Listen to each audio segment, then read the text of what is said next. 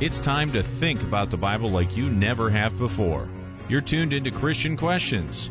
Join the conversation now on air or online at ChristianQuestions.com and download our app by searching for Christian Questions Radio. Here's Rick and Jonathan.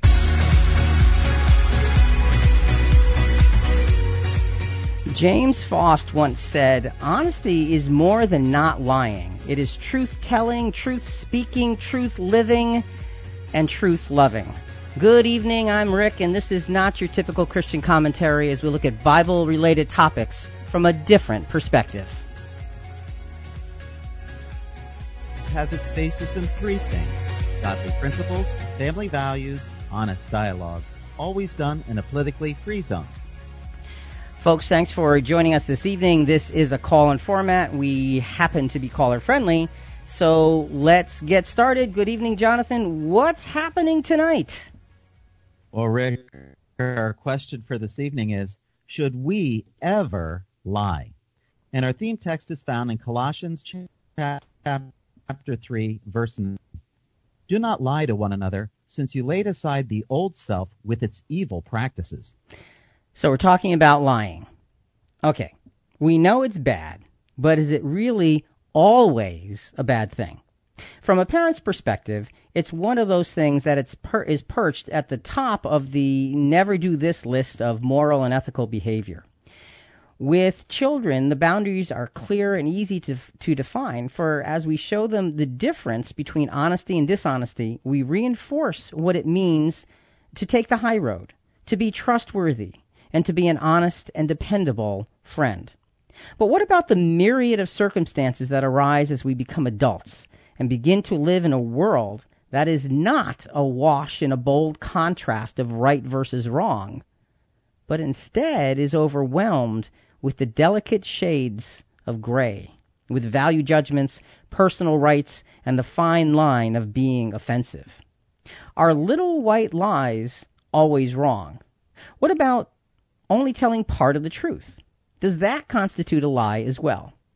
Can lying ever be good? There it is. This is a tough one, Ray.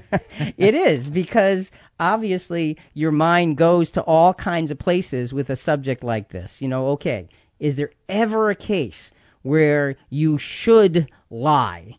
And of course, you know, you're looking at extraordinary and extreme things, and we're going to get into a little bit of that, but we want to talk about the principle of truth and lying as we begin the subject this evening.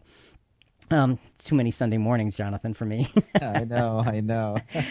You know, and Jonathan, this is interesting. We put this program here after the program about gossip last week, which was after the program about forgiveness the week before. And excellent. These three are here in this order for very specific reason to address the actual real-life difficult things that we all have to face. So our subject this evening is, should we ever lie? So first we have to go to the Scriptures. And, you know, to get a true biblical meaning of lying, we need to look at a wide scope of biblical morality. Now, we could do program after program after program on biblical morality. But we're going to touch on, for the first hour, we're going to touch on the Old Testament. The last 6 of the 10 Commandments are all about how we're supposed to treat each other. So Jonathan, let's go through those. Exodus chapter 20, verses 12 to 17. Do you want to do that soundbite before we do that? Oh, yeah. You mean the one I skipped?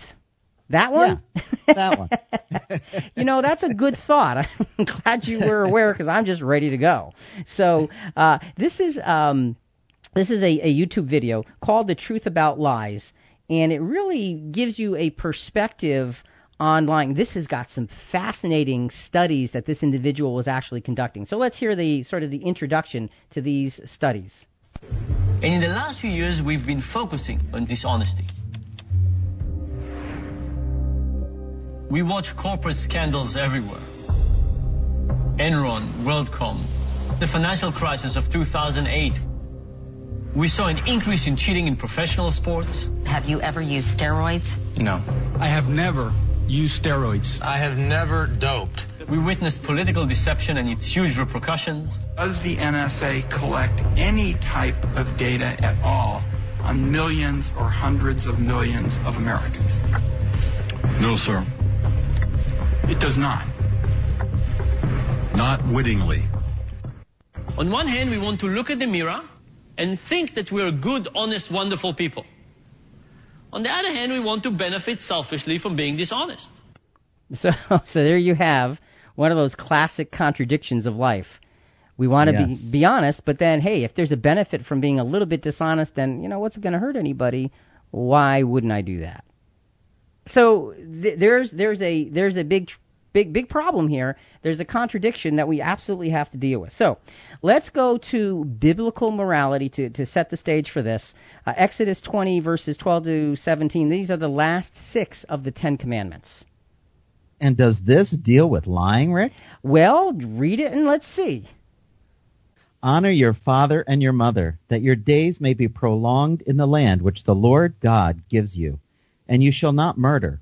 You shall not commit adultery. You shall not steal. You shall not bear false witness against your neighbor. You shall not covet your neighbor's house. You shall not covet your neighbor's wife, or his male servant, or his female servant, or his car or truck. Oh, I meant or ox or his donkey, or anything that belongs to your neighbor. All right, so there's not a lot directly about lying there except bearing false witness against your neighbor. So right, that's a big lie, okay? And we'll get into how that works in a minute. But so one of the commandments actually head-on deals with lying. But what we're going to find out is the sense behind the commandments all deal with lying and telling the truth and being on the right side of the matter. So the last 6 of the 10 Commandments are about how I treat you and how you treat me. That's a good place to start. That's a good place to kind of plant our feet and say, okay, we've got this basis. And I think for most of us, when we look at the Old Testament and we think about the Old Testament, you think, yeah, the 10 Commandments, it's sort of built around that.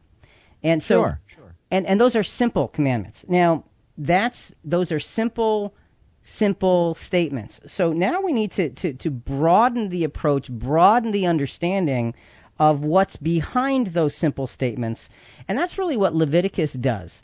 Leviticus and Deuteronomy are really a lot of greater explanation of the basic principles of the Ten Commandments, applying them to all different parts of life. So the sweeping approach of the commandments is really based on one word. It is, Rick, and that's respect. Respect those around you. The first 4 commandments were all about respect for God. The last 6 commandments are all about our respect for our fellow man. So with that in mind, with that theme for morality in dealing with lying, now let's go to Leviticus chapter 19, verses 11 to 16. And Jonathan, we're gonna stop and start on this a lot. You shall not steal, nor deal falsely, nor lie to one another. You shall not swear falsely by my name, so as to profane the name of God. I am the Lord. All right, so in Leviticus 9, verse 11, it comes out and it talks about not dealing falsely, which implies lying. It talks about not lying, which implies lying. It talks about not swearing falsely by God's name, which is lying. So, and you're profaning the name of God. Now, let's just jump down. The word for lying in that particular verse, what does it mean? Rick, it means to cheat, that is, be untrue. To cheat or to be untrue. This is important, to cheat or to be untrue, because as we get into the details of lying, this is the core of the matter. Cheating. What are you lying for? Why are you lying? Now, you can sort of try to jump to a conclusion saying, Rick is setting up so you can tell little white lies and get away with it. That's not what I'm doing. No. But the interesting thing, Jonathan, I want to throw a kind of an extra thought out there at the very beginning, is that the Bible, Scripture, really doesn't go into a lot of the idea of telling a little white lie so you make somebody not feel bad. You know, the classic example that men talk about when, your wife is saying, okay, how does this dress make me look? What are you supposed to do with that? And I don't know, you're laughing and your face turned red, so I don't know. We'll see. But Okay. so the idea here is talking about cheating and being untrue, and not just saying something that's not true, but being untrue. There's an intention behind what's spoken of here in Leviticus. So let's continue with these verses. You shall not oppress your neighbor, nor rob him. The wages of a hired man are not to remain with you all night until morning. So you don't oppress anybody. You don't take from them. And again, there's a lying attitude in taking something from your neighbor. There's the law said. There's that cheat Right. factor from the definition. Exactly. So we're seeing intention come through, even though these verses aren't talking about lying specifically. Okay, verse 14. You shall not curse a deaf man, nor place a stumbling block before the blind, but you shall revere your God. I am the Lord. All right, so you don't do things to those who are handicapped that are cruel. You don't have that heartlessness about your neighbor. That's what that verse is about. It's about respect. And it's about respect for others for where they are with their life, with their personal experiences. And that's what Jesus did always. Yeah, and how often did he go to those who were worst off and lift them up? Exactly. So, that idea of respect, Jesus not only abided by, but he fulfilled in a very, very dramatic way. That's a good point. Verses 15 and 16. You shall not do no injustice in judgment. You shall not be partial to the poor, nor defer to the great. But you are to judge your neighbor fairly.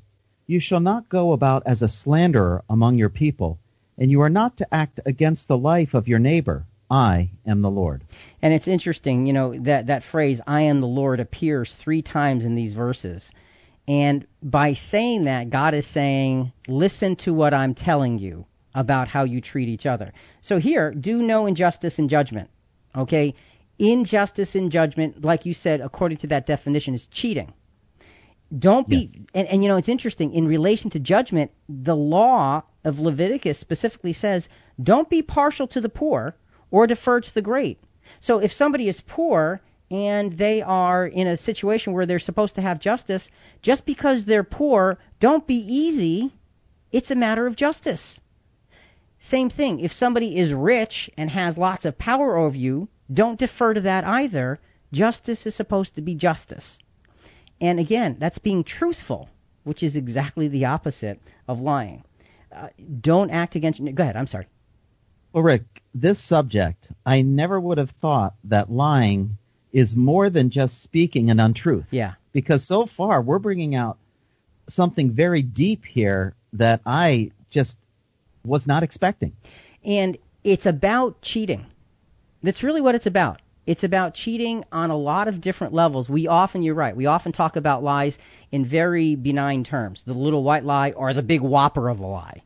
And then we always go philosophically to, well, what if somebody's going to die and you can lie and save them? What do you do there? That's a tough one. We'll get to that a little bit later. So you're right. Lying is bigger than just the words. The implication and the motivation is really, really important here as we get going. So this mutual respect reiterated is it's just mutual respect reiterated with a more detailed approach. So lying is to cheat, to be untrue. Let's go back now to a different soundbite. This was a Fox News interview with Stephen Gaffney, who's written several books on lying. And he's really good at putting things in perspective. So this was from Fox News from several years ago. Why do people lie? And we're going to give you a couple of looks at what Stephen Gaffney has to say about the subject. Why then do Americans lie? Well, because they get afraid. A good example, with all due respect to your mom, often people say, I love honesty. In fact, companies have plaques about it. And, in their vision statement, we believe in honesty. And then when people tell the truth, leaders get defensive, and sometimes people lose their jobs. So we say we love honesty, but the truth is we often model behavior that actually encourages people to be dishonest. The good news is there's so much that we can do to fix the situation. Like what? Well, one of the things is to model the behavior that we want and that demonstrates honesty. A good example is companies telling the truth and being full disclosure. And also when people are having a difficult time, that they're upfront about this. And one of the ways that we cause people to be dishonest is when we get defensive. So, he said something really interesting. He talked about lying is motivated by fear. And that's so true. A fear of being caught, a fear of being discovered, a fear of being less than. It really has a lot to do with fear. And we need to carry that theme through as we go through the program this evening. But Jonathan, he's talking about respect. So where does God stand on this on this respect and honesty issue? Let's look at Proverbs 6, verses 16 to 19. And this is the 7 things that God hates. Now, look, this should get your attention. For sure. Okay? These are not 7 things that God is just a little bit upset about. It says these are 7 things that God hates. What are they? There are 7 things which the Lord hates. Yes, 7 which are an abomination to him. Haughty eyes, a lying tongue, and hands that shed innocent blood. A heart that devises wicked plans, feet that run rapidly to evil, a false witness who utters lies, and one who spreads strife among brothers. So there's 7 things listed there. Now, lying is directly involved in 2 of the 7 things. That's right, Rick. A lying tongue and who utters lies, a false witness. Right. Now, so those 2 words, what do those 2 words specifically mean? Well, the first one is an untruth, by implication, a sham. Okay. Lying tongue, a sham. All right. So God hates somebody who's not speaking truth. That's pretty obvious. And then it says a false witness who utters lies. What does that word mean? A lie, an untruth, falsehood, deceptive thing. All right. So God hates that as well. So we've got God hating these things. Now it's interesting. Lying is part of 2 of the 7. But that's big. But wait, the concept of lying is implicated in the other 5 as well. So when you say, okay, is it ever okay to lie? Just think of it this way. There are 7 things that God hates, and you can easily make an argument that all 7 of them have something to do with untruth, with being deceptive, with dishonesty. Dishonest. Yeah, it does, Rick. It's amazing. So I think this question is beginning to answer itself. So we've got, through the program, Jonathan, several truth checkpoints. What's our first truth checkpoint? It's always live, speak, and act with godly respect for those around you. And I think that is actually the theme of this particular segment, is speak, live, and act with godly respect for everybody who's around you. That's what the law said, that's what the commandments said, that's what it says in Leviticus, and that's what it says in Proverbs. This is Christian Questions. I'm Jonathan here with Rick. Our subject is, should we ever lie? Coming up. So, if God hates lying so much, does he ever just overlook it? That's next. That's a good question.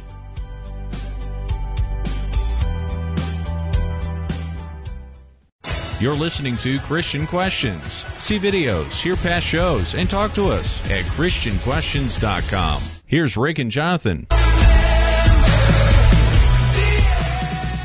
Welcome back. Our subject for today, should we ever lie? We're live Monday evening from 8 to 10 Eastern, and that means we're on right now.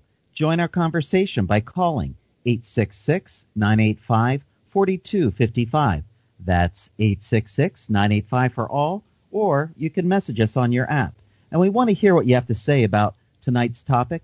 Post your comments on our Facebook page and go to our blog. Go to ChristianQuestions.com. Okay, so as we get back into the subject, respect was a resounding theme in the first segment. The Old Testament is full of respect. So in this segment, we're going to get into some very specific things about people lying in the Old Testament and what happened to them or what didn't happen to them and why. So it's going to get very interesting as we go through this. But before we go there, let's go back to Stephen Gaffney, author of many books on lying. Why Do People Lie is the Fox News segment that we're listening to here. And it's interesting because here he's going to differentiate between being honest and being brutal to the people around you. So this is a very important distinction. Well, sure, and I'm talking about honesty. I'm not talking about brutality. Name calling is not about being honest. In fact, I remember I had a participant in a seminar. She said, "I'm glad you're here because I believe in honesty, and people don't respect honesty in this company." And I said, "Why don't you give me an example?" And she said, "Well, I tell people when they're a jerk, I tell them they're a jerk." Well, again, that name-calling is not what we're talking about. We're talking about telling the truth, and something you brought up earlier. You know, when somebody says, "It's not you, it's me," we all know that's a joke. Why don't we just tell the truth or say, "Look, I don't want to go there," and it's over. Whatever the case is, it's so important to be authentic. So, you know, he brought up that point about the woman in the company, and when people are jerks, I tell them they're jerks. And he's saying, that's not being honest. And he didn't say it, but, you know, that's being judgmental. That's being cruel. That's being brutal is what he called it. That's not a good representation of honesty. He said be authentic. Right. And when you're authentic, you don't go around calling people a jerk, okay? No, you don't. You find a nice way to tell them that they weren't telling the truth. And, you know, if you tell somebody in a nice way, people think they're not going to listen to you if you tell them in a nice way. But you know what? They're going to listen more carefully. Because if you tell them harshly, all they're going to do is put up the shield and start thinking bad things about you because you are thinking bad things about them. Good point. All right, so Jonathan, we're going to get into some really practical Old Testament examples, one in this segment, one in the next segment. And before we get into those examples, though, I just want to say that there's a lot of individuals who seem to find great joy in trying to find what they believe to be contradictions in the Bible, especially when it comes to moral issues. We're going to look at two Old Testament accounts here to see if God actually rewards lying. Now, you say, well, what are you talking about? Well, that's interesting. Yeah. You know, and I want to mention there is a third very big issue in the Old Testament we're not going to touch on tonight, and that's the situation with Jacob. Remember when he impersonates Esau at his mother's instruction? There's a whole string of deceptions that go on there. He stole the birthright. Right. Well, Esau technically sold it to him. Maybe not. Yeah. Maybe not. Okay. And the reason we're not going to touch on that is it's such a complex story, it would take like 3/4 of the program. So maybe we'll do that as a program one day, but not tonight. But it is in CQ Rewind, the full edition, in the bonus material. So if you want to take a look at that, make sure you are subscribed to CQ Rewind to get that full edition. So, Jonathan, we want to talk about Israel once they were in Egypt and the midwives in Israel.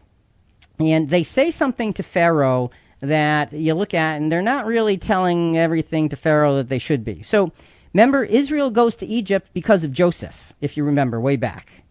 That's right. And it was a good thing when Joseph was there and high in command in Egypt. He brings his family there. They're given the best land, and they are fruitful, and they multiply, and they become great in number. And the scriptures say, then there was a king that didn't like them anymore and saw the numbers and thought, I've got to put these people under my thumb, otherwise they're going to take over our country. And that's where the harsh slavery came from. So we're going to drop in onto that harsh slavery circumstance. And this next story is about the midwives of Israel, who were all Israelis. They were Israelites. Okay. So they were all, part of that clan of people. So we're looking at Exodus chapter 1, verses 8 through 22. Now a new king arose over Egypt, who did not know Joseph. The Egyptians compelled the sons of Israel to labor rigorously, and they made their lives bitter with hard labor in mortar and bricks, and all kinds of labor in the field, and their labors which they rigorously imposed on them. And that's a nice way of saying they put them into hard slavery. And there was no let up, and it was years and years and generations of hard slavery. And, remember one of the things that Stephen Gaffney said was lying is provoked by fear. Fear also provokes dark and evil plans. The Pharaoh that arose that did not like the family of Joseph that grew into Israel, he was afraid of them. And so he created these dark and evil plans to put them in slavery, but their numbers still kept growing. So he got darker and more evil in the next layer of his planning. So we're in Exodus chapter 1 now, verses 15 to 16. Then the king of Egypt spoke to the Hebrew midwives, one of whom was named Shiphrah, and the other was named Puah. And she said, when you are helping the Hebrew women to give birth, and see them upon the birth stool, if it is a son, then you shall put him to death. But if it's a daughter, then she shall live. So that's a pretty harsh thing to tell a midwife. These are Hebrew women that believe in God, and the Pharaoh's telling them to kill the males? To kill the newborn male children. Wow. Right after they're born, and then you tell the mom, oh, look, the baby was dead. So this is the command of Pharaoh. Now, there's a moral dilemma here. There is. Okay? So it's interesting because Pharaoh tells them that. And the scripture, when it goes on to verse 17, there is no answer, there is no acknowledgement recorded by the midwives back to Pharaoh, like saying, okay, we got it, sir. Don't worry, you can count on us. There's nothing said about them responding to Pharaoh. So what happens in verse 17? But what would you do? Well, what would you do? And that's the question. What would you do if that was you? The sacredness of life. You have been told, you who protect and bring the sacredness of life, you are now told to kill it, to squash it, to put it to an end. And if you don't, I would imagine certain death for you if you don't listen to the Pharaoh. Well, because this is a predicament. It is, because he's got them under harsh slavery, and he doesn't care about their humanity. So what would you do? Would you murder the innocent newborns because Pharaoh said so? Let's go to verse 17. But the midwives feared God and did not do as the king of Egypt had commanded them, but let the boys live. All right. So now you have a rebellion in the ranks. You have... And now they are Hebrews, you're right. They are of Hebrew descent, and they cannot, in good conscience, take the lives of those newborn children. And it says, why can't they do it? Because they feared God. And again, the word fear in Scripture, when it comes to God, oftentimes is misunderstood. It means revere God. So they saw God above and beyond what Pharaoh was saying to them. And they looked to the principles that God had given them up to this point. Now remember, this is before the Ten Commandments. Okay, because the Ten Commandments didn't come until they were delivered. That's right. But they still had a reverence for God Almighty to know that God wants to protect and keep life. So there's a clear decision that had to be made. One which would stand for righteousness and life, and like you were saying, perhaps have consequences of personal punishment and even death. And Jonathan, maybe even death for their families. That's right. Yeah. So this is serious stuff. So what happens? Now, it's interesting because it says in verse 17, they let the boys live. Between verse 17 and verse 18, there's got to be a lot of time that goes by because they don't go away for 2 or 3 days and then Pharaoh calls them back. No. Okay. So time goes by and Pharaoh calls them back because from his observations, something is not right. So what happens now? Verses 18 and 19. So the king of Egypt called for the midwives and said to them, why have you done this thing and let the boys live? The midwives said to Pharaoh, because the Hebrew women are not as the Egyptian women, they are vigorous and give birth before they can get to them. Okay. So now you can say, all right, are they lying? Are they saying, well, sorry, but, we do what you asked us to, but every time we get the call that there's a woman who's ready to give birth, by the time we get there, they're holding the kid already. And, I can't very well kill the kid after they're holding the kid because, I'm too late. Or was there more to it than that? See, that's the thing that we've got to try to understand about the Scriptures. So they're confronted, and the interesting thing is they do give an answer, right? They do, but it's very general. It's not a real specific detail. Right. They give a general answer, and they don't address individual experiences of this child or that child. So what's really happening here? And Jonathan, I'm going to, because of the way it was stated, I'm going to say that they're not lying, but they're just not telling the whole truth. Ah, so this is kind of a half-truth? Well, it's... Or different than that? That's a hard question to answer. It's part of the truth. Okay. So because, well, actually, let's read a comment from Clark on this, because he makes some really, really interesting and strong points about what they say here, and it not being a lie, but it being designed to be a cover to protect life. Clark says, the midwives boldly state to Pharaoh a fact. Had it not been so, he had 1,000 means of ascertaining the truth. And they state it in such a way as to bring conviction to his mind on the subject of his oppressive cruelty on the one hand and the mercy of Jehovah on the other. Now, we're going to figure out the oppressive cruelty versus mercy of Jehovah, because we haven't seen that yet come out. But what he's saying is they're stating a fact. They're stating that the Hebrew women were really strong. And when you think about it, the hard labor that they had to live with all the time gave them a kind of strength that the Egyptian women didn't have. And so their labors were easier, apparently, according to what was said by the midwives. Now, was every single solitary labor that easy? Probably not. Impossible. Were there a few where they had to be there? I think so. Oh, yeah. And what they did is they just chose to say, look, the Hebrew women, generally speaking, are really strong, and, we have no job with most of them. But they don't go into the details of the others. So they're speaking the truth, but they're not going into all the details of every single childbirth experience that there was amongst the Hebrew women. So they don't lie, but they don't tell all of the truth either. Is that a good thing?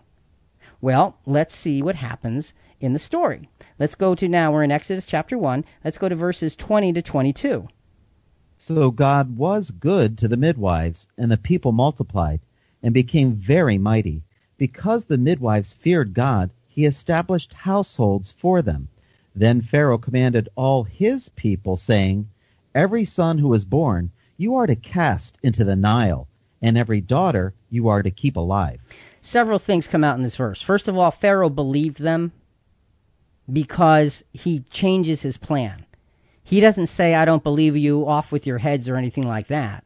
He actually changes his plan. So what they said was based absolutely in truth, but they didn't go into detail because they were protecting life. But the other neat thing, God did overlook the partial truth, and he blessed the midwives. So sometimes telling part of the truth for the protection of life, in this case, I don't think is considered a lie at all. And we're going to verify that with some New Testament scriptures later on.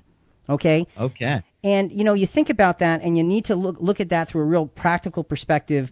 When your children are very young and they need to be disciplined or they need to be told certain things, a lot of times you don't tell them the whole story. You tell them part of the story because you can tell them the part that they can handle at that point, because you want to do what's best and be what's best for them. We welcome all comments or questions, even if you disagree with us. Give us a call. We're live at 866-985-4ALL. That's 866-985-4255. All right. So Pharaoh gives up on his original plan, and then he asks his own people to go and kill every newborn son amongst the Hebrews. And that's a tragedy. That's an absolute tragedy that happens there. But they don't take life, and that's the point. So there's a lesson in being truthful with wisdom, and I think that's what the midwives displayed, telling the truth in a very wise fashion. Let's go to another soundbite from the Truth About Lies. Remember, the guy was saying, we all value honesty, but sometimes we're willing to be dishonest for a little bit of gain. So now he's going to begin to get into some of the results of the many, many, many studies he's done on lying. As long as we cheat just a little bit, we don't have to pay any price in terms of the image and the way we view ourselves. And we call this the fudge factor.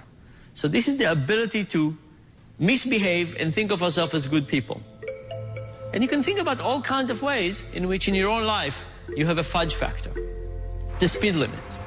Maybe it says 55, but are you okay in driving 60? What about cheating a little bit on taxes? What about exaggerating their online dating profile? Across many studies, we find that everything that changes the fudge factor also changes people's ability to be dishonest. There are dozens of elements that can change the magnitude of the fudge factor. So he's talking about that little fudge factor, and, look, I like fudge, but the fudge factor is a different story.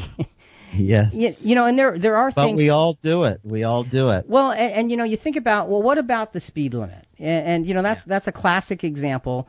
And, it is. If you drive a few miles, I drive a few miles over the speed limit generally, 50, I try to keep it like at 58 in a 55 zone because I know I won't get caught, okay? I know that somebody's not going to pull me over for 3 miles an hour.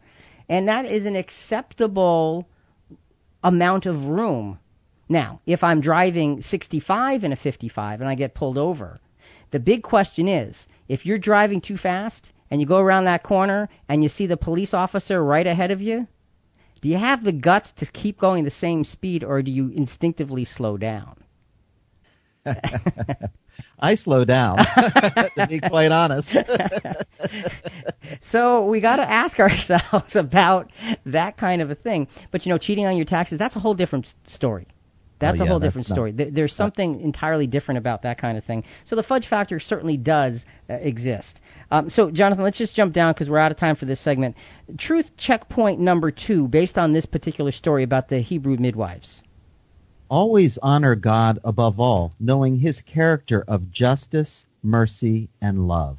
And that's what the Hebrew midwives did. They honored God above all. They honored God first and foremost. God blessed them, and they spoke to their enemy with wisdom, and that's an important point. This is Christian Questions. I'm Jonathan here with Rick. Our subject, should we ever lie? Coming up, Rahab did lie to protect life. Does the end justify the means? Can lying be a way to do good? That's next. Oh, this is going to get even worse. You're listening to Christian Questions. See videos, hear past shows, and talk to us at ChristianQuestions.com. Here's Rick and Jonathan. Welcome back. Our subject for today, should we ever lie? We're live Monday evening from 8 to 10 Eastern, and that means we're on right now. Join our conversation by calling 866-985-4255. That's 866-985 for all, or you can message us on your app. Christian Questions, a weekly habit that's good for you. Thanks for tuning us in every Monday evening. Join our conversation any day and any time at ChristianQuestions.com. All right, so Jonathan, as we get back to the subject of lying, let's go to another soundbite. This is from D News. And their title, if you will, is When It's Okay to Lie. So they take a different take and say, look, there's times when it really is okay to lie. And let's listen to the perspective on that. A white lie is a harmless or trivial falsification, usually told to avoid hurting someone's feelings. The researchers call this a pro-social lie, and they're the good kind. Lies told that are destructive or deceptive, those are anti-social lies, and they do the exact opposite. They weaken the bonds between individuals, and they break down social structure. Lies can make or break us, y'all. Using mathematical models, the researchers revealed what most of us already know. When an individual participates in anti-social lying, they slowly isolate themselves from their social group, while pro-social liars form stronger bonds and become more integrated. This also extends to online social networks as well. How many times have you clicked like without actually liking something online? Maybe you just wanted to support the person, even if you disliked what they had written. Rationalize away, because that's a white lie, sister. And you know what? I flatly disagree with that. Like on Facebook doesn't mean like. It does mean support. It does mean, put a hash mark in their column, for crying out loud. Let's not split hairs with things like that. Jonathan, what's next? Well, Rick, I want to introduce my wife, Jewel. She's a big part of Christian Questions and helps Julie out with CQ Rewind.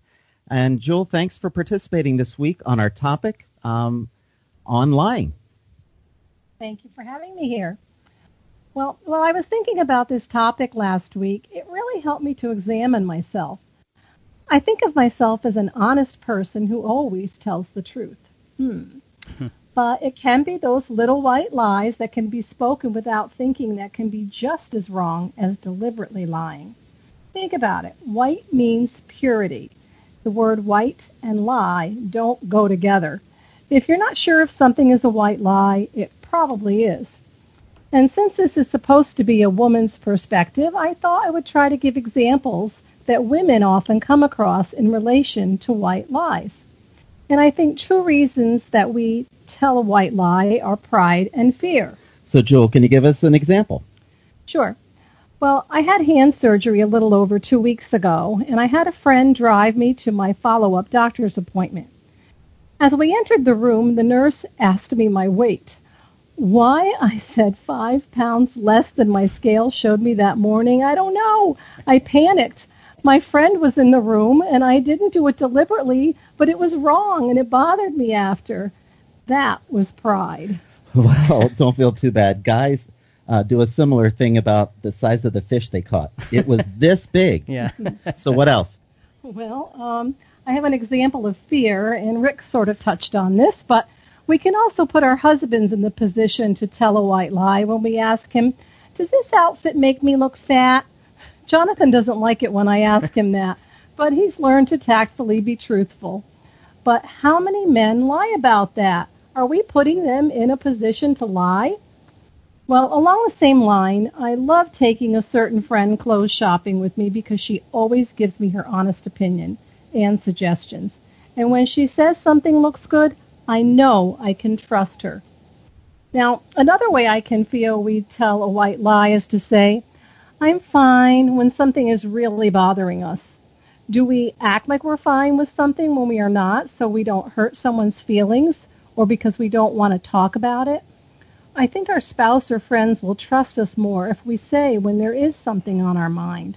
Little white lies are often told to keep peace, as if telling the truth would in some way destroy peace. Huh. In Zechariah 8:19 it says, love, truth, and peace, so they do exist together. And tellers of white lies believe they are speaking lies out of love, but the Bible tells us to speak the truth in love. And another idea I had was that we can have automatic misrepresentations of the truth.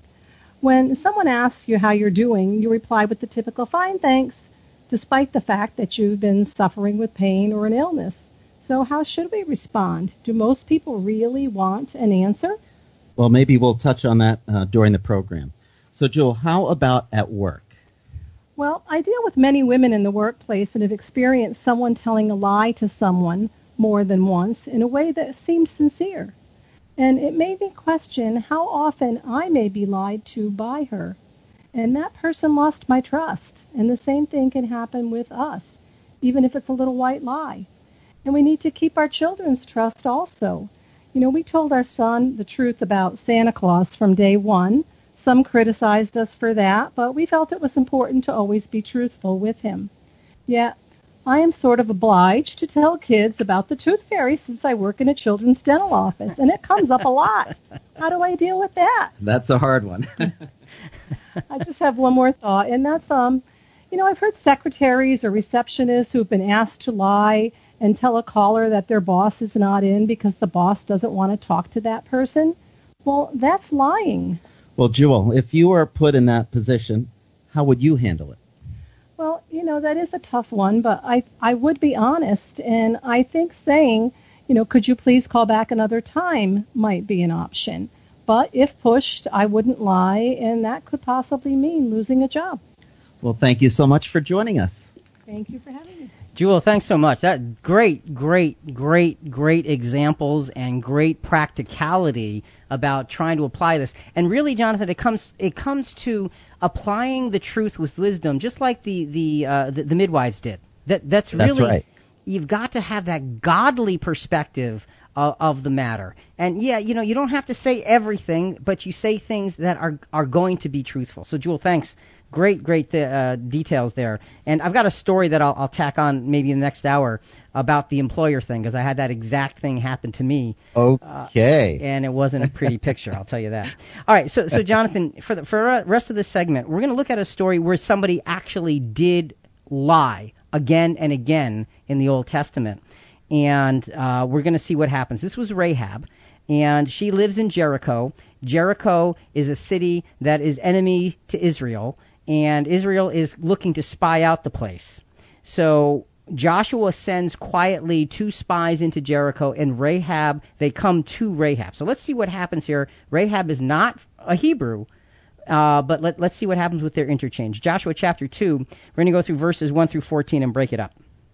Then Joshua the son of Nun sent 2 spies as spies secretly, saying, "Go view the land, especially Jericho." So they went and came into the house of a harlot, whose name was Rahab, and lodged there.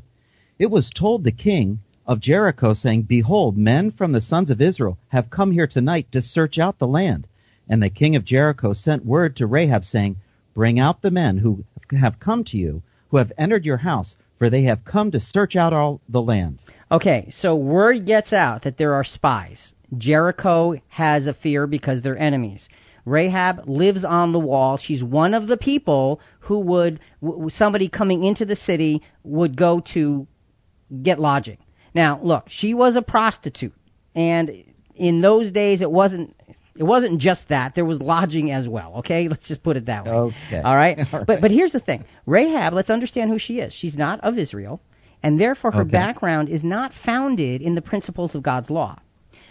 By way of her occupation, we got to understand her. Her occupation was one that was shrouded in darkness, in gray areas, and in half-truths. I mean, that's really the world that she lived in. So that's where she's coming from. These 2 men come into the city from Israel. What happens? Verse 4. But the woman had taken the 2 men and hid them, and said, "Yes, the men came to me, but I do not know where they are from." Now, if you stop there, you can say, well, maybe she's not telling a lie. Maybe she doesn't know exactly where they're from. Okay. But what about what comes next? And this is where the story becomes very complex and it can be very difficult to deal with related to lying. It came about when it was time to shut the gate at dark that the men went out. I do not know where the men went. Pursue them quickly, for you will overtake them. But she had brought up to the roof and hid them in the stalks of flax she had laid roof.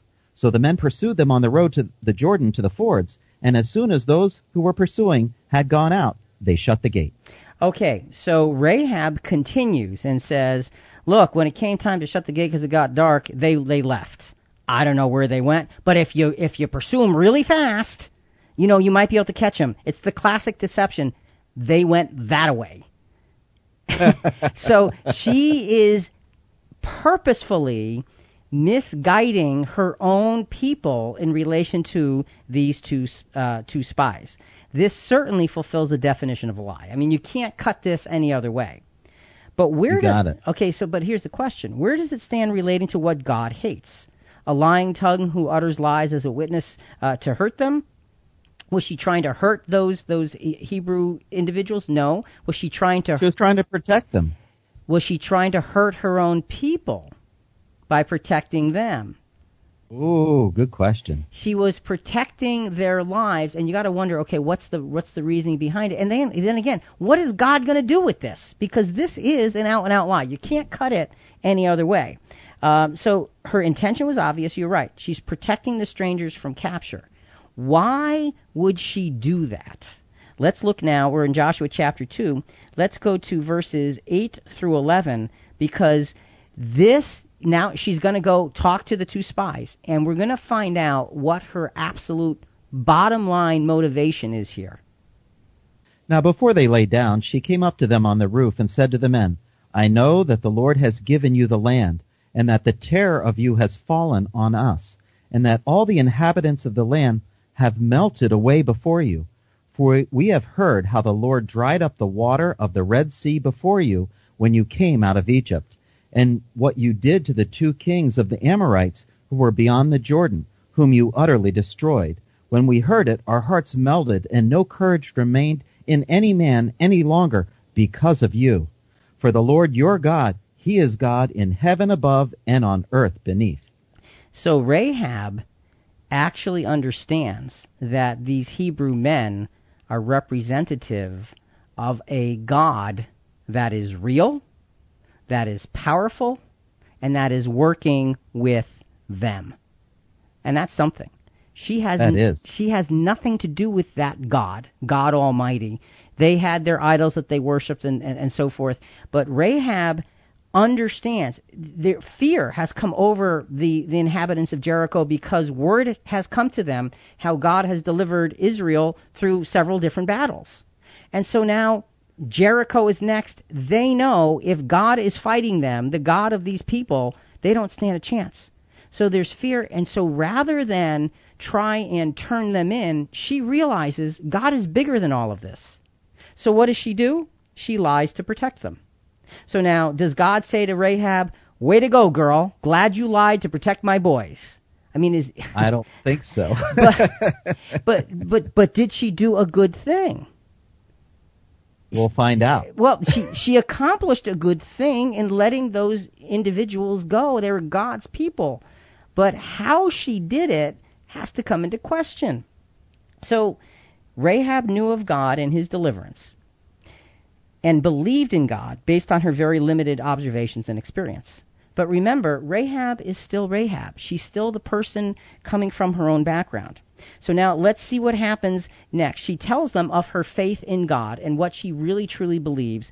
And now she is going to strike a bargain with the slaves, the spies, I'm sorry. So we're in verses 12 to 14 now. Now therefore, please swear to me by the Lord, since I have dealt kindly with you, that you also will deal kindly with my father's household, and give me a pledge of truth, and spare my father and my mother and my brothers and my sisters, with all who belong to them, and deliver them our lives from death.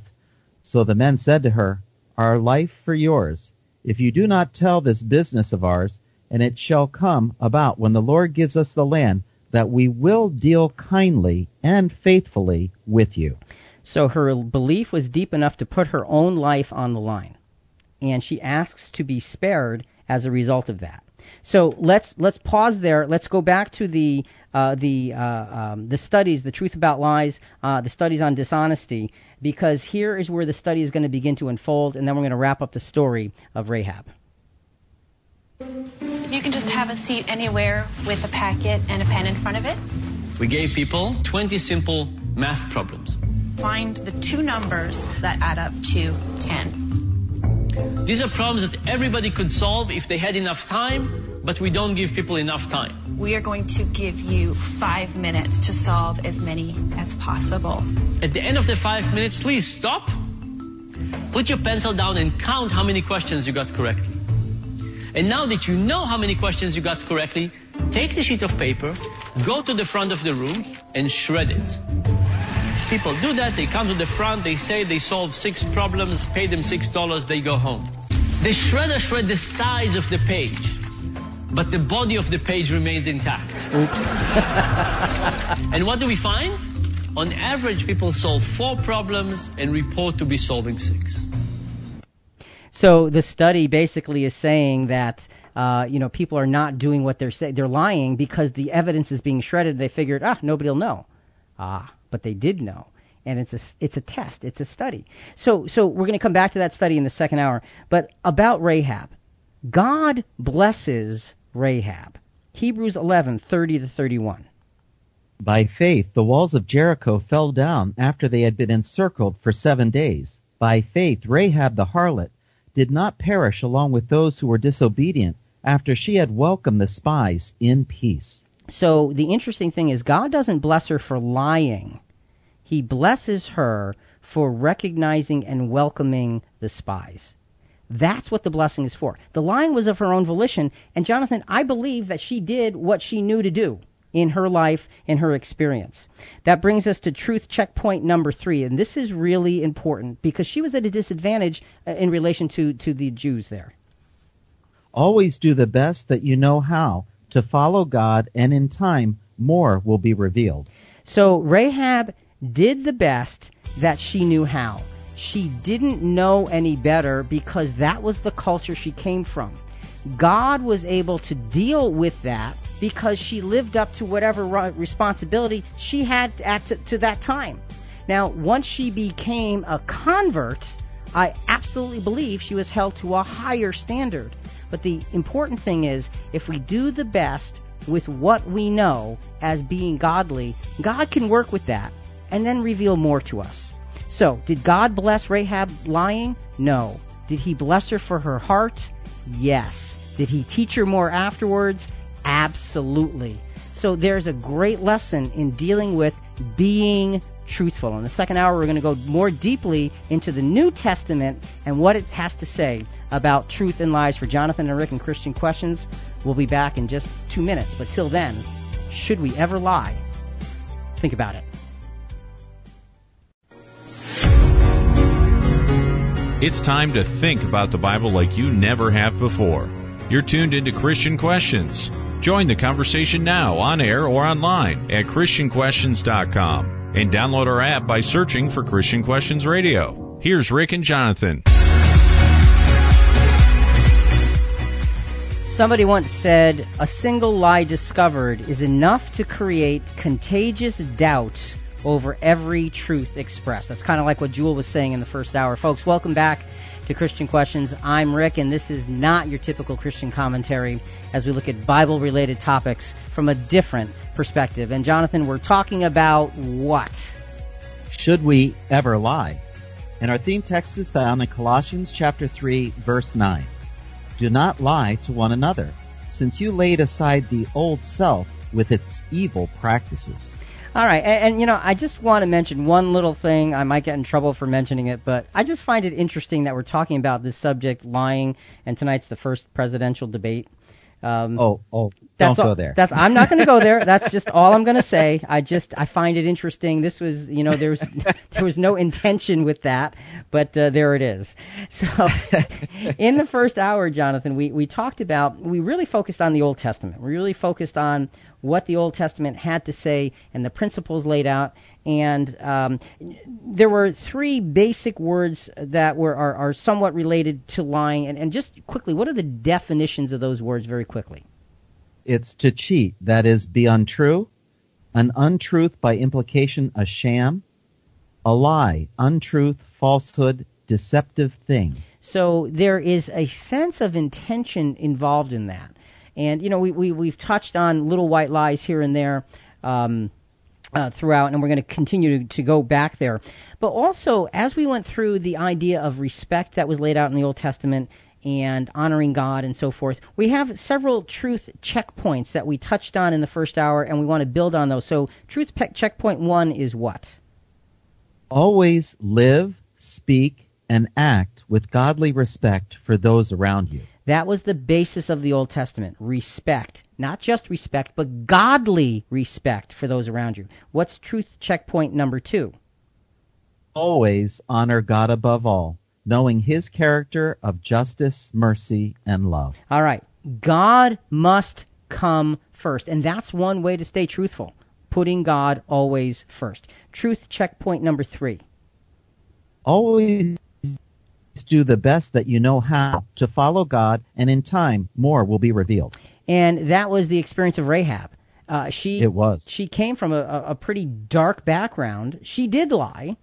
God didn't bless the lie. God blessed her heart, and I believe she learned more afterwards to be able to abide by a much higher standard.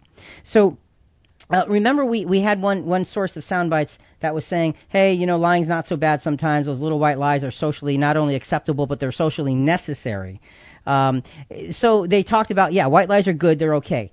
Let's listen to another soundbite from D News on this, because it just brings up kind of an interesting factor about those little white lies that they just told us in the first hour were so good. The Journal of Consumer Research found that even though they're beneficial to the whole, white lies actually feel like lies to our brain. We know we're being dishonest, so we try to fix it or make up for our dishonesty to escape cognitive dissonance. Cognitive dissonance is when your brain thinks one thing and you act differently. Like a bad server at a restaurant asks how your meal was, and usually we would lie and say, so good. We save the waiter's feelings and we keep things on an even keel. According to research into cognitive dissonance, unless the service was really bad, we'll actually then go on to tip more because we want to make up for the lie that we told them. It's silly, but it happens on a subconscious level. It's part of our evolution trying to keep our social networks balanced. Yeah, there's a lot of things about that, Jonathan, that we look at and say, wait a minute.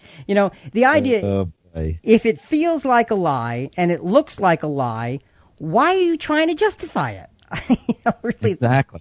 So, and you know, I told you I would mention a quick story about my own experience about dealing with the employer. You know, I was the general manager of a cabinet and countertop shop, and my boss, unfortunately, lied a lot about a lot of things. And there was one instance where I got a phone call from one of our customers who was waiting for their goods, and we were behind. We were way behind, and the item hadn't been made yet. And my boss saw me across the office on the phone, and he asked me who it was, you know, and I whispered, it's so-and-so from such and such a company.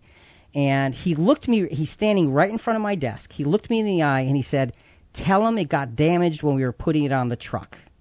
Now, Jonathan, I knew that was wrong. Oh, that's trouble. Yeah, and and he's standing there, and he has his hands on his hips, and he's glaring at me. Oh, no. And I thought, you know what? I can't do this. And I looked at him in the eye, and I said to the customer, listen, we're way behind on our production. It's not even finished yet. I am really sorry about that. Let me see what I can do to help you. And my boss got so mad at me, he stormed out of the room. And boy, there was heck to pay later on. But what happened is, when he was yelling at me later on, I looked at him and said, don't ever do that to me again, because I'm not going to lie for you. I just won't do it. And I figured, if he fires me, so be it. I will not get stuck in. But I tell you, I wasn't like standing there like I'm some bold, strong super guy. I was scared to death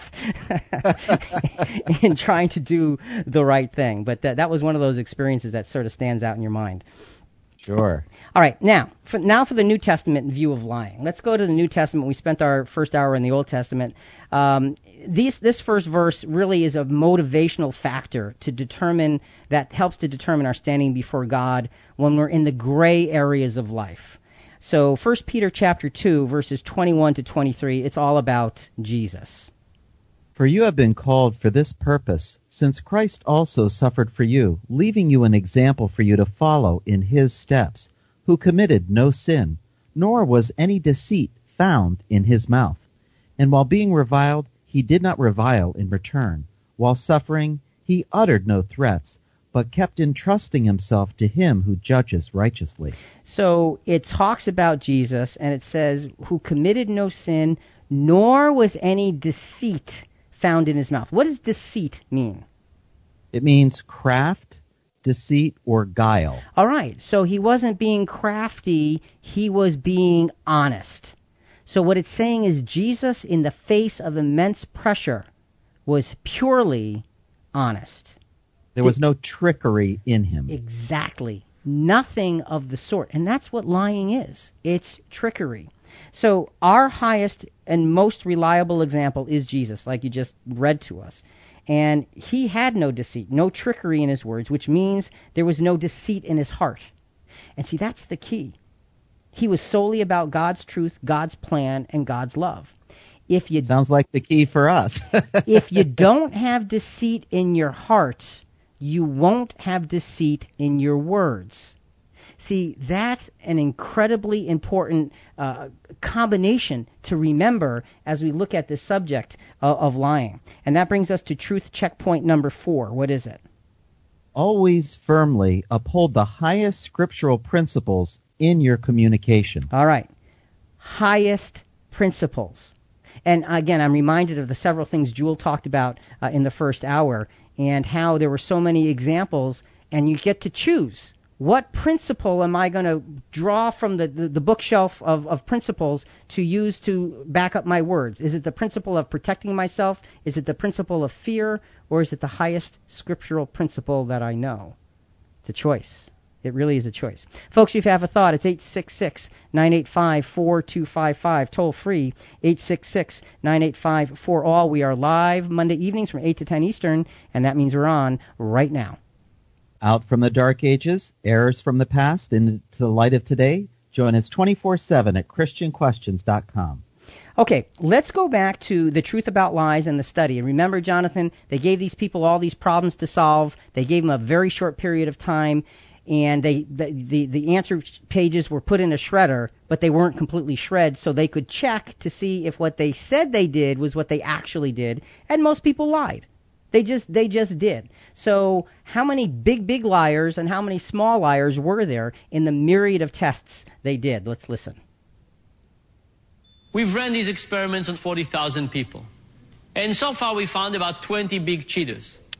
Those are people who cheated all the way, said they solved 20 problems, and they stole $400 from us.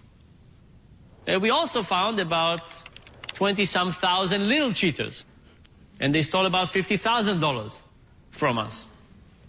And I think this is not a bad reflection of reality. Yes, there's some big cheaters out there, but they are very rare. And because of that, their overall economic impact is relatively low.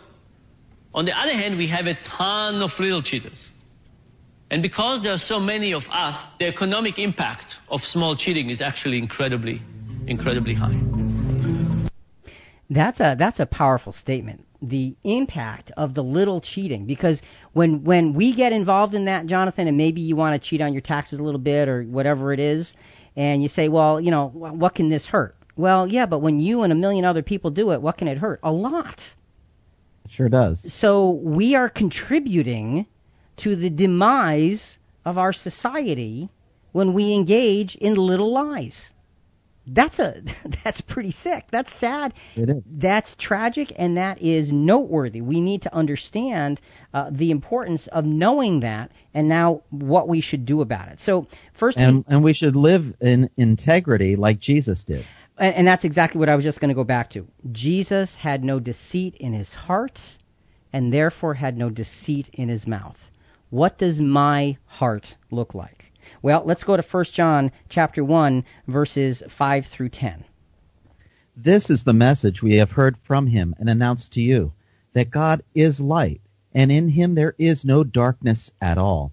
If we say that we have fellowship with him and yet walk in the darkness, we lie, and do not practice the truth. Okay, pause right there, Jonathan, just 1 second. I'm sorry to interrupt you, but it says, okay, if we say that we have fellowship with him, but we walk in darkness, we are lying. What does that word lie mean right there? It means to utter an untruth or attempt to deceive by falsehood. So, this again gives you a feeling of a bad intention that's attached to this. It's a feeling of, there's something rotten here. Not something... Rick, isn't this like hypocrisy? Hypocrisy is lying. That's what it is. You're living not up to the standard that you said you would. Right. That's what this is saying. And so it's saying that if you are being hypocritical, you are lying. Now, let's continue. Verse 7 of 1 John 1, verses 5 to 10. Let's go to verse 7. But if we walk in the light as he himself is in the light, we have fellowship with one another, and the blood of Jesus, his Son, cleanses us from all sin. So there is a choice here. For Christians, there's an absolute dividing line between light and darkness, and we have to choose a side. A fundamental part of lying is ego. And Jonathan, that's where hypocrisy has its founding, in ego. The greater the ego, the greater the propensity to lie. Remember the other guy, Steve, what's his name, earlier said that lying comes from fear? Yes. Well, ego breeds fear. Fear breeds lying. Lying breeds godlessness. And godlessness breeds sorrow. Not a good ending. Even when we start with the white lies, because what's to say that your white lie can be a little bit grayer but still be white next time? Because now you've got different shades of white, and then you get into all of this stuff, and what you end up with is disaster. So, again, let's get back to 1 John chapter 1, verses 5 to 10. It talks about being hypocritical or choosing to walk actually in light. Now, verses 8 and 9. If we say that we have no sin, we are deceiving ourselves, and the truth is not in us. If we confess our sins, he is faithful and righteous to forgive our sins and to cleanse us from all unrighteousness. If we say that we have not sinned, we make him a liar, and his word is not in us. Now that's going another step, isn't it? making God a liar? I mean, now wait a minute. What are you doing here? Now, for that word, it says we make God a liar. What does that mean? One who breaks faith, a false and faithless man. So if we are saying that we haven't sinned, we're making God a liar because God has said all men have sinned and come short of his glory. So we've got to decide what side of this issue are we going to be on. For us to publicly walk in a lie of being in the light, we're lying about being in the light, while still being in darkness, makes God a liar. And that's an ego issue. Hey, I have the antidote for ego, Rick. Well, let's hear it because we need it desperately right here. Humility.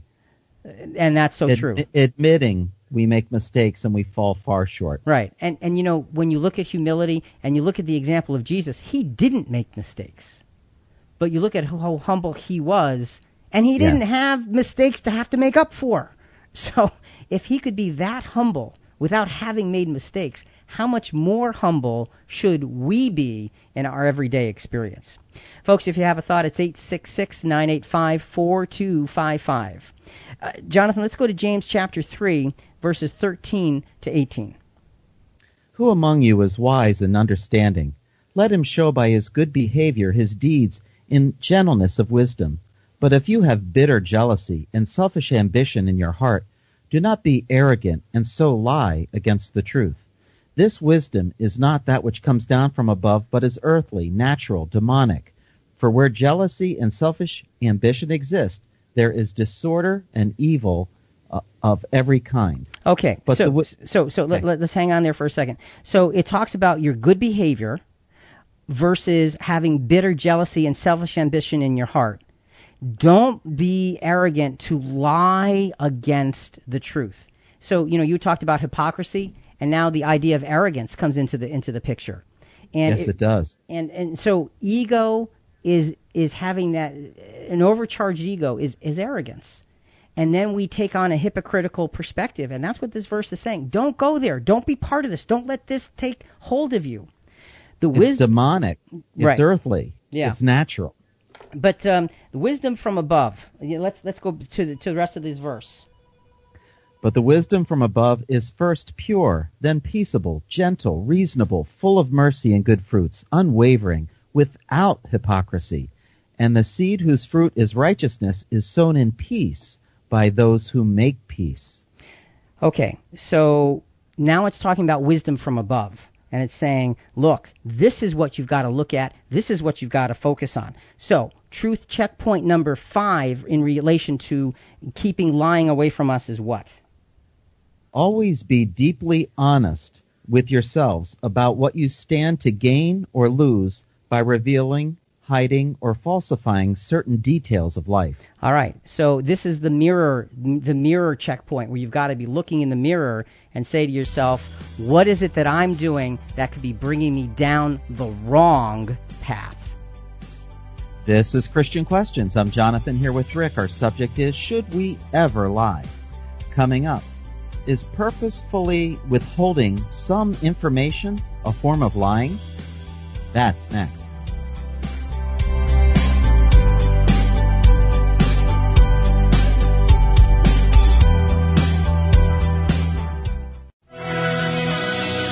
You're listening to Christian Questions. See videos, hear past shows, and talk to us at ChristianQuestions.com. Here's Rick and Jonathan.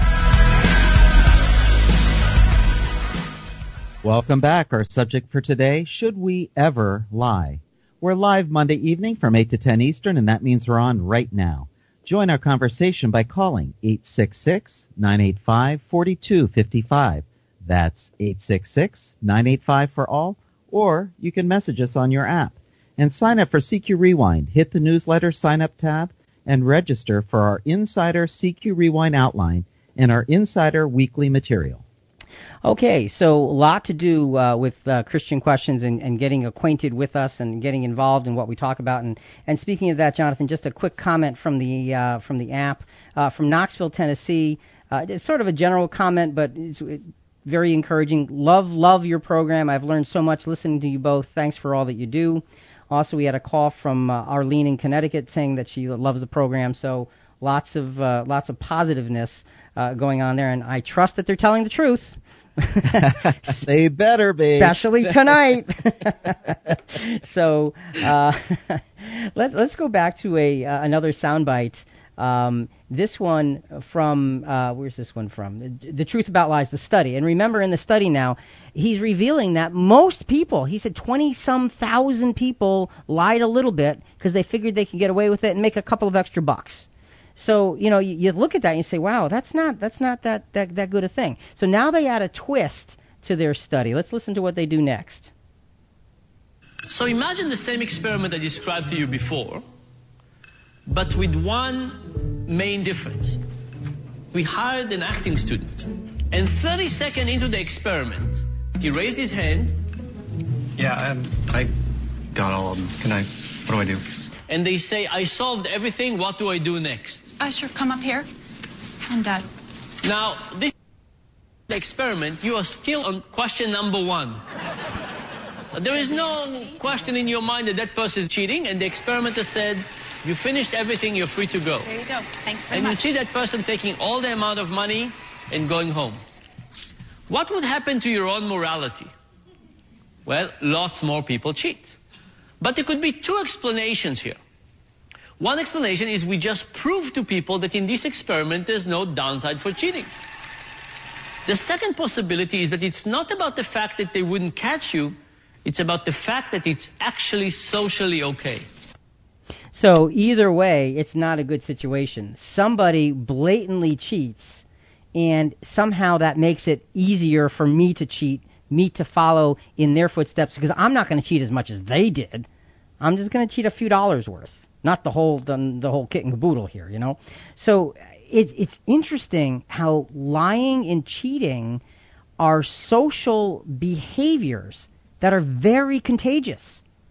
There's a kind of peer pressure that comes with it. Yeah. I did it. Why don't you follow me? Right. Why don't you do what I did? Right. And there's that acceptability that, okay, somebody else did it, and it must be okay, or not as bad as I thought originally, or I can just kind of, look the other way this one time. So, but is that light? Is that light? Is that following godly principle? And the answer is no. It is not. Absolutely not. So, you close the last segment with a question: is purposefully withholding some information a form of lying? And we touched on that with a little bit of an Old Testament example.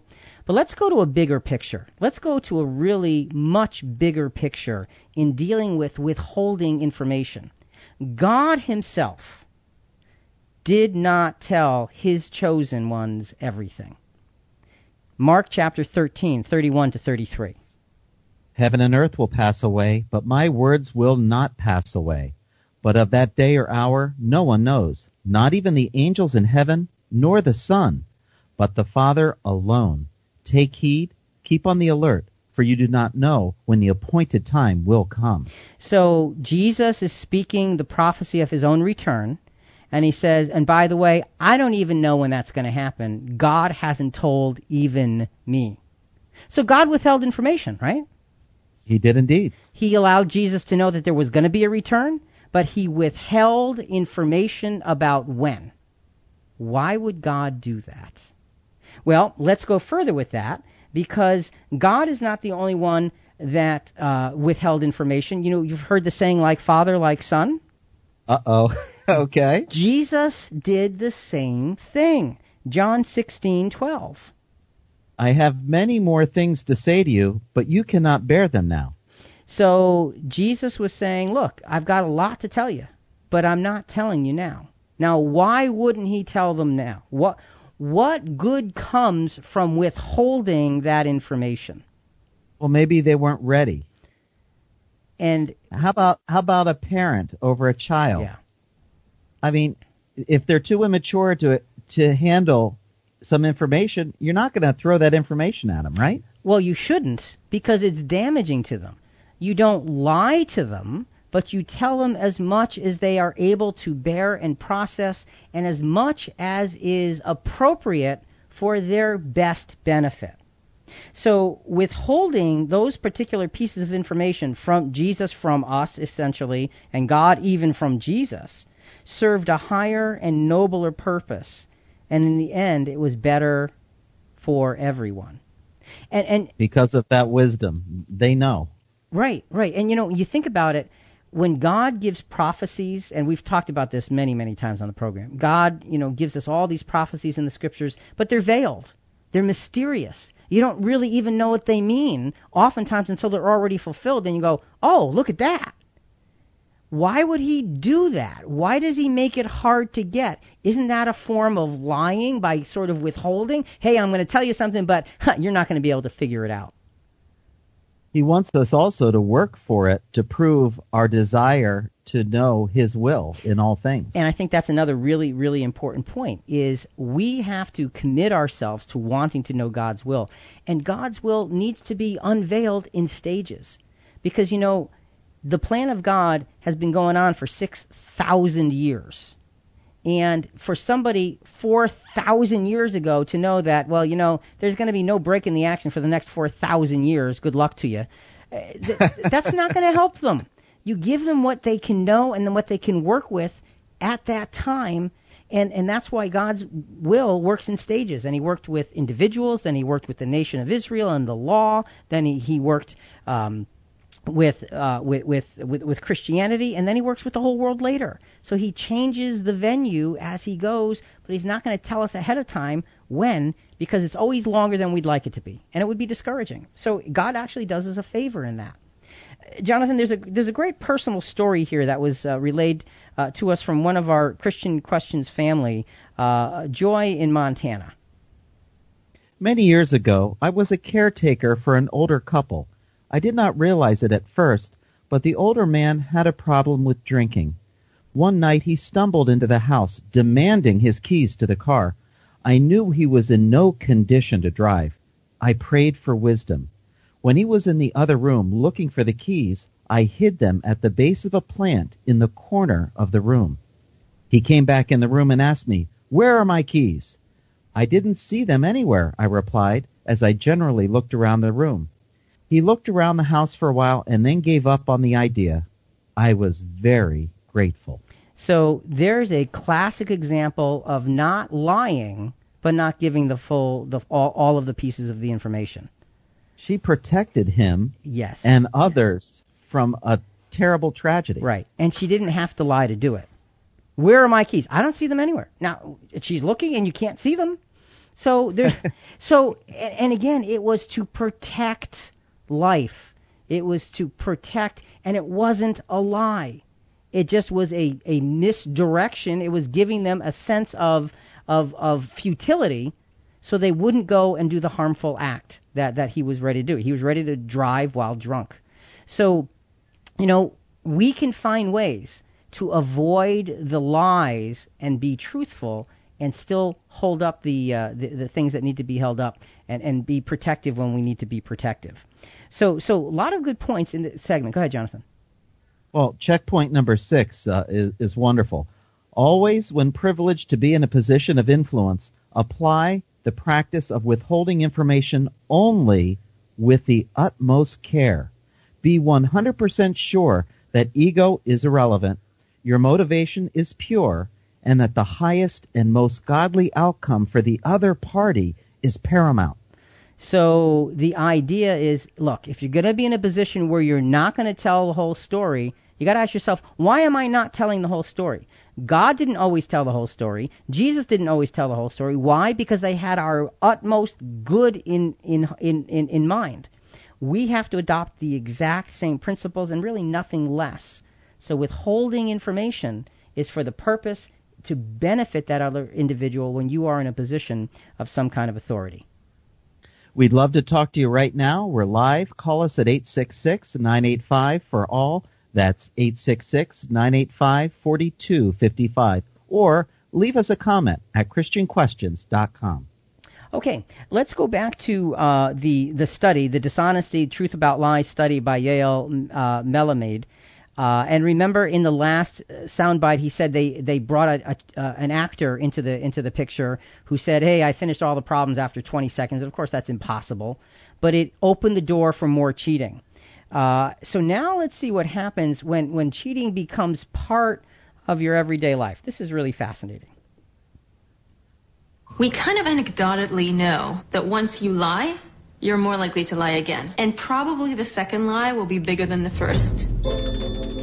What we find in the brain is that at the beginning, if you lie a little bit, there's a huge response in regions involved in emotion, such as the amygdala and the insula. The 10th time you lie, even if you lie the same amount, the response is not that high. So while lying goes up over time, the response in your brain goes down. We think that the reason that this happens is because of a very basic principle of the brain, which is the brain adapts. All right, so it's really simple. Keep lying, and it's not going to bother you so much. Not good, but it's a fact. And you can apply that principle to sinning, and you sear the brain that you're conditioning yourself that you're not doing anything wrong. So what you're saying is you're taking your conscience and you're beating it down to a lower level. Exactly. And when you habitually lie, what you're doing is you're taking what once could have been a finely tuned conscience, and you're beating it so you can't even recognize its checkpoints anymore. And when your conscience can't recognize truth from lies, you're in big trouble. And not only are you in big trouble, but you are going to hurt the people around you. Because, there's a saying that says, if you're going to be a liar, you have to have a really great memory. Because people get themselves in all kinds of trouble, and when you deceive others, others are going to, and again, go back to the comments from Jewel in the first hour. She said that one coworker she saw lying, to someone else, and she said, I started to not trust her. Why? Because I knew that she would lie a lot, so now I'm thinking everything she says to me, why should I trust it? And then you create a massive mess. So, let's go to another one of those difficult questions. Is not answering someone a form of lying? Jonathan's shaking his head. He wasn't answering me verbally anyway. Matthew 26:59-64. Now the chief priests and the whole council kept trying to obtain false testimony against Jesus, so that they might put him to death. Two came forward and said, "This man stated, 'I am able to destroy the temple of God and to rebuild it in 3 days.' The high priest stood up and said to him, 'Do you not answer? What is it that these men are testifying against you?' But Jesus kept silent. And the high priest said to him, 'I adjure you by the living God that you tell us whether you are the Christ, the Son of God.'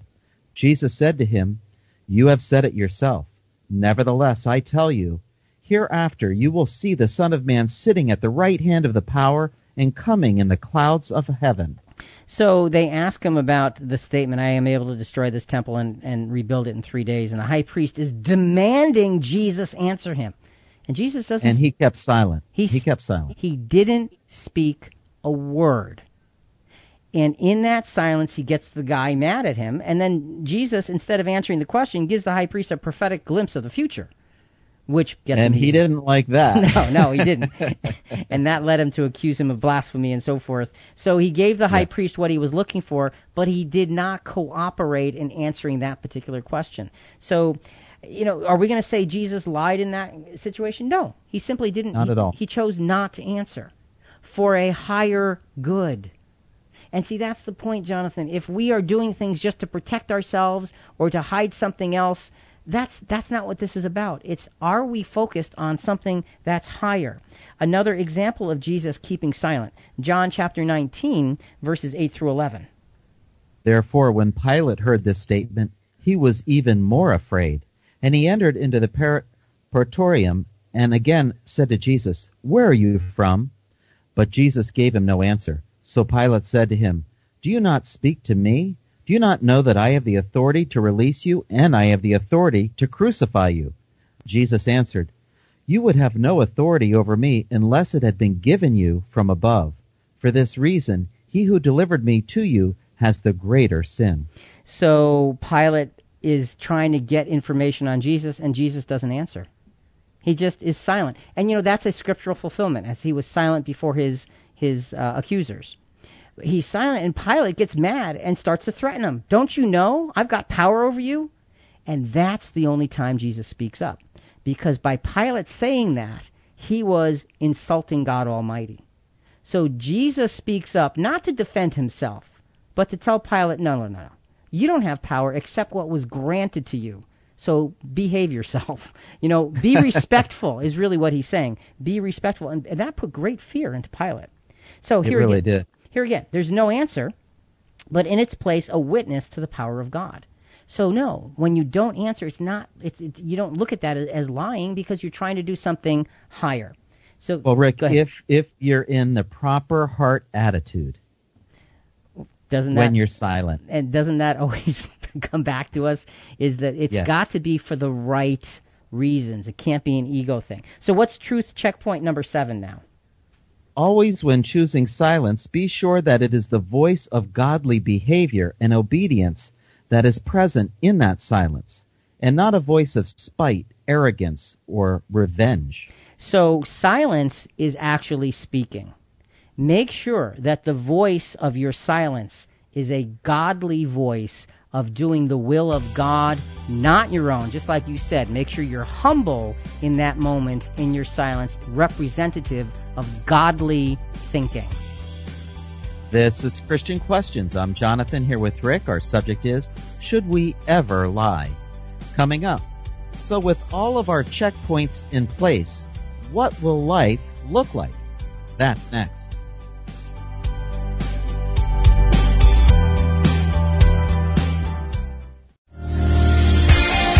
You're listening to Christian Questions. See videos, hear past shows, and talk to us at ChristianQuestions.com. Here's Rick and Jonathan. Welcome back. Our subject for today, should we ever lie? We're live Monday evening from 8 to 10 Eastern, and that means we're on right now. Join our conversation by calling 866-985-4255. That's 866-985 for all. Or you can message us on your app. Christian Questions, a voice of reason in a world that's lost its way. Keep in touch at ChristianQuestions.com. And boy, has this world lost its way. And, listening to the sound bites about the study they did on lying is really revealing about how easy it is to fall into that. Well, Jonathan, this next sound bite puts a whole different twist on that, because it's like, okay, society has gone out of control. Everybody lies, or most everybody lies, and what can you do about it? Just listen to this if you want to know what you can do about it. We went to UCLA, and we asked about 500 undergrads to try and recall the 10 Commandments. We asked people to write down as many of the 10 Commandments as they could remember, and then we put them in a situation where they could cheat with the matrix task. How many of them do you think recalled all 10 Commandments? 0, that's right. By the way, they invented lots of interesting ones. What happened after people tried to recall the 10 Commandments? Nobody cheated. It wasn't as if the people who remembered more commandments, the people who are presumably more religious, cheated less, and the people who remembered almost none of them cheated more. Nobody cheated. It didn't matter what religion the participants had. You know what the 10 Commandments are about. They are about a moral code. They are about proper behavior. And just knowing that and being reminded of that decreases dishonesty. Isn't that amazing? That is amazing. So it really came down to something higher. If they were reminded of something higher, the propensity to cheat went right out the window, because something bigger than yourself was right in front of you. That's powerful. And there's hope for the world, and the kingdom's looking good. And look, Jonathan, if that's it, people are going to be having a wonderful time. And if in our daily experience, again, I go back to Jules' comments from the first hour, if in all those little experiences where the temptation rises, if you have Scripture and higher principles in the front of your mind, you're not going to cheat or lie like you would have if you didn't think about it. So what a blessing. It is. It's an incredible blessing. Now, and Trish, she our call screener, she dropped me a note here. She said, we keep talking about, withholding information for a higher good. And she's saying, well, look, who's higher good? Because people can think, well, I've got the higher good. And the point of that is it's a godly, scripture-based principle, higher good. Not an ego-based? Right. Not just because I think I'm so smart-based higher good. Right. Okay? It's scripturally based principles. That's how you can tell you're operating with the higher good. So let's go now to we've gone through 7, truth checkpoints. Let's go to the context of our theme scripture. Let's go to Colossians chapter 3, verses 5 through 17, because this scripture lays out simple steps for us to put lying in its place, which is nowhere near us. So let's go start with Colossians 3, verses 5 and 6. Therefore, consider the members of the earthly body as dead to immorality, impurity, passion, evil desire, and greed, which amounts to idolatry. For it is because of these things that the wrath of God will come upon the sons of disobedience. All right, so really, what are those verses telling us, Jonathan? Be dead to your past actions. Okay, all of these things we are dead to can be summed up in one word: idolatry. That's what the verse said. It is idolatry that brought sin. It is idolatry that feeds our fears and egos. And it's idolatry that makes lying comfortable, because we put a God in our head that is not the God. And when we don't have the principles of the God in our head, but a God, and that God could be me and my own ego, we're not going to go well. It's not going to go well for us. So be dead to your past actions. You've got to look at the way you were and the way you are and say, I am a changed person by the grace of God through Jesus. Let's go to verses 7 through 10 of Colossians chapter 3. And in them you also once walked, when you were living in them, but now you also put them all aside: anger, wrath, malice, slander, and abuse of speech from your mouth. Do not lie to one another, since you laid aside the old self with its evil practices, and have put on the new self, which is being renewed to a true knowledge, according to the image of the one who created him. Okay, so it was interesting because in the first part of the verses, it was talking about putting aside your past actions. Now we're talking about putting aside your past feelings, okay? And what does that mean? Means keep those past emotions at arm's length by devouring an understanding of Jesus, who he is and what he did and where his footsteps lead. So, you can't get rid of your feelings, but you can keep them at arm's length. You can put them far enough away from you where they no longer affect you, where they no longer have an overriding feeling about your life. So that becomes an important action, because it's not enough to put aside what we used to do, but now we have to, and it lists all these things. Now put aside anger, wrath, malice, slander, abusive speech, and that's all emotion driven. You got to take those things and not allow them to be a part of your existence anymore. Let's go to verse 11. A renewal in which there is no distinction between Jew or Greek, circumcised and uncircumcised.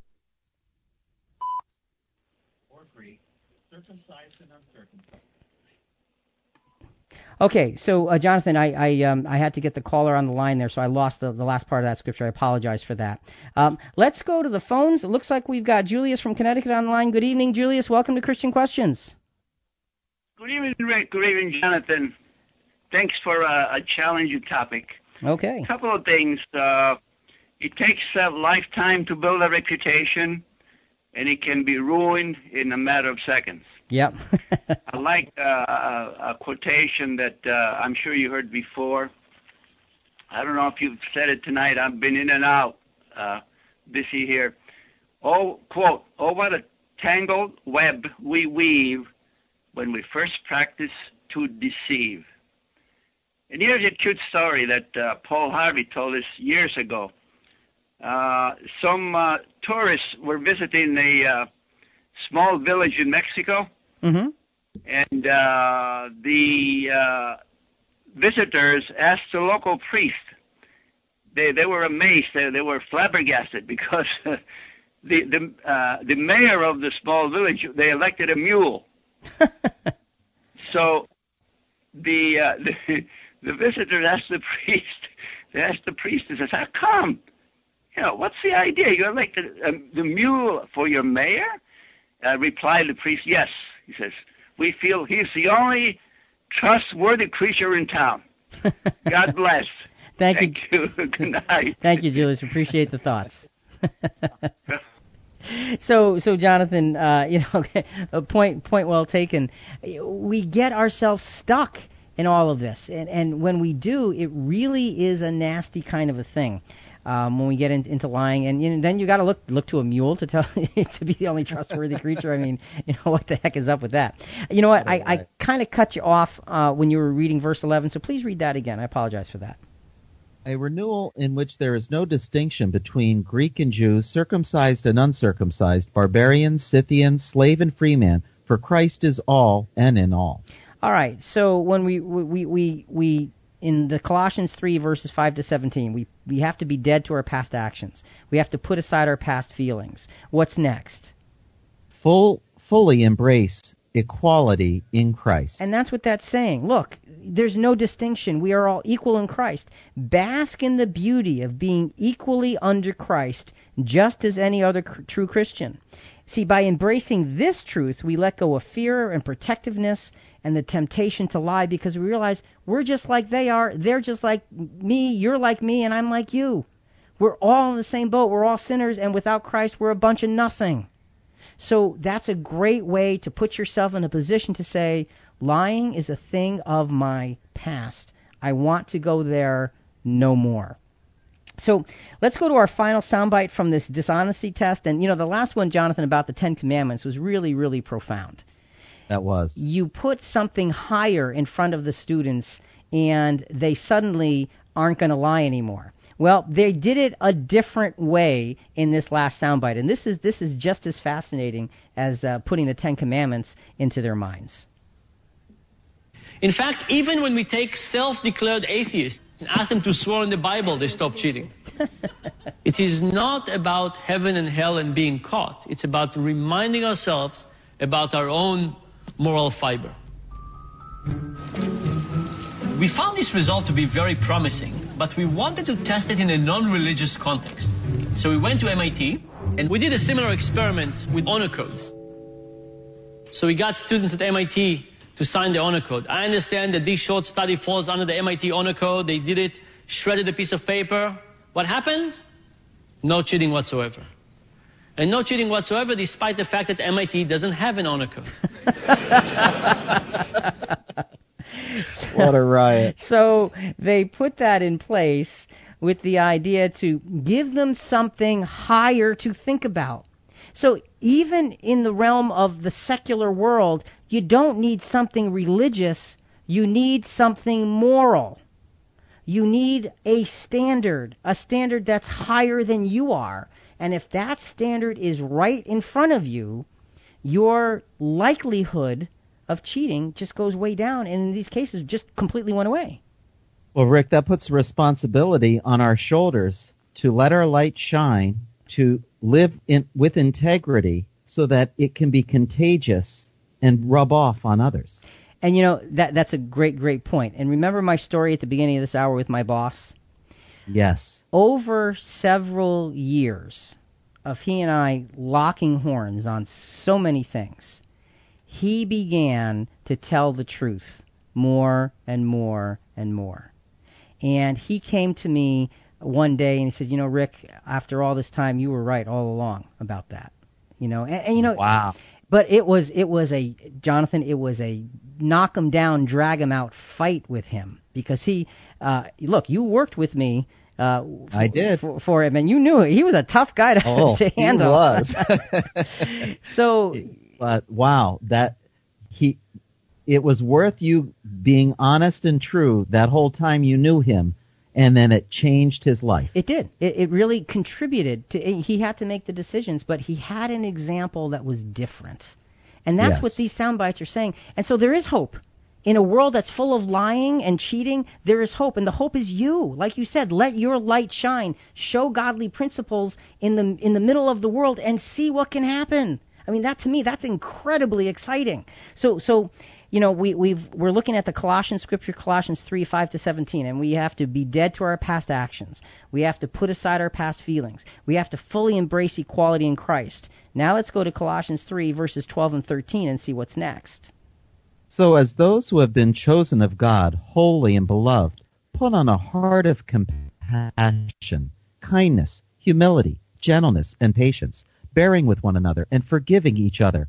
Whoever has a complaint against anyone, just as the Lord forgave you, so also should you. All right. So when you translate all of that, Jonathan, what is it telling us? Well, Rick, it means fully engage the qualities of Christ. All right. There is no better way to destroy ungodly thoughts and words than with the crushing weight of goodness, godliness, and brotherly love. If we took goodness, godliness, and brotherly love and brought them everywhere and made them obvious, the lying would drain away. It would be afraid of us. It would just be afraid of us. Verse 14. Beyond all these things, put on love, which is the perfect bond of unity. All right, so what's that telling us? Adorn yourselves with the benevolent love of God. This love sweeps away any leftover fragments of an old broken life that was mired in sin. And how powerful is that? After you fully engage in the qualities of Christ, then it says now you put on this benevolent love. It was brotherly love, and now it's benevolent love, this highest form of love, and it sweeps away all the little crumbs of misery. And then verse 15. Let the peace of Christ rule in your hearts, to which indeed you were called in one body, and be thankful. So, Rick, this is really saying, allow Christ's peace, full and unfettered access to your heart. Okay, this peace will given time and authority. This peace given time and authority will overwhelm and eliminate fear and restlessness. You got to give it time, and you have to give it permission to change your life. Verse 16. Let the word of Christ richly dwell within you, with all wisdom, teaching and admonishing one another with psalms and hymns and spiritual songs, singing with thankfulness in your hearts to God. All right, and translate that for us. Permit the words of Jesus permanent residence in your heart and mind. All right, so you've got to give the words of Jesus the ability to permanently reside in your heart and mind. By so doing, we're able to be continually reminded of the power of Christ in our lives, and that keeps our focus strong. And then finally, verse 17 of Colossians chapter 3. Whatever you do in word or deed, do all in the name of our Lord Jesus, giving thanks through him to God the Father. So Rick, be thankfully transformed. All right. That's the key. And so if we want to get out of the habit of the little white lies or the big lies or a combination of both or a habit of lying or whatever it is, what we need to do is look at our lives and say, let me apply, first of all, those 7 checkpoints of truth that we went through the entire program. But then all of these points of Colossians 3, verses 5 through 17. And Jonathan, we've got about 10, 15 seconds here, so I'm not going to ask you to read them all back. But realize that all the blessings that you receive are a gift, and that you can do all things through Christ who actually does strengthen you. So, folks, as we wrap this up, we're looking at lying. The question, should we ever lie? And the answer is no. No, you shouldn't. But what if you do? Well, there's forgiveness. But you know, with the forgiveness, what we must do is be responsible to attempt to transform ourselves. Now, how do you do that?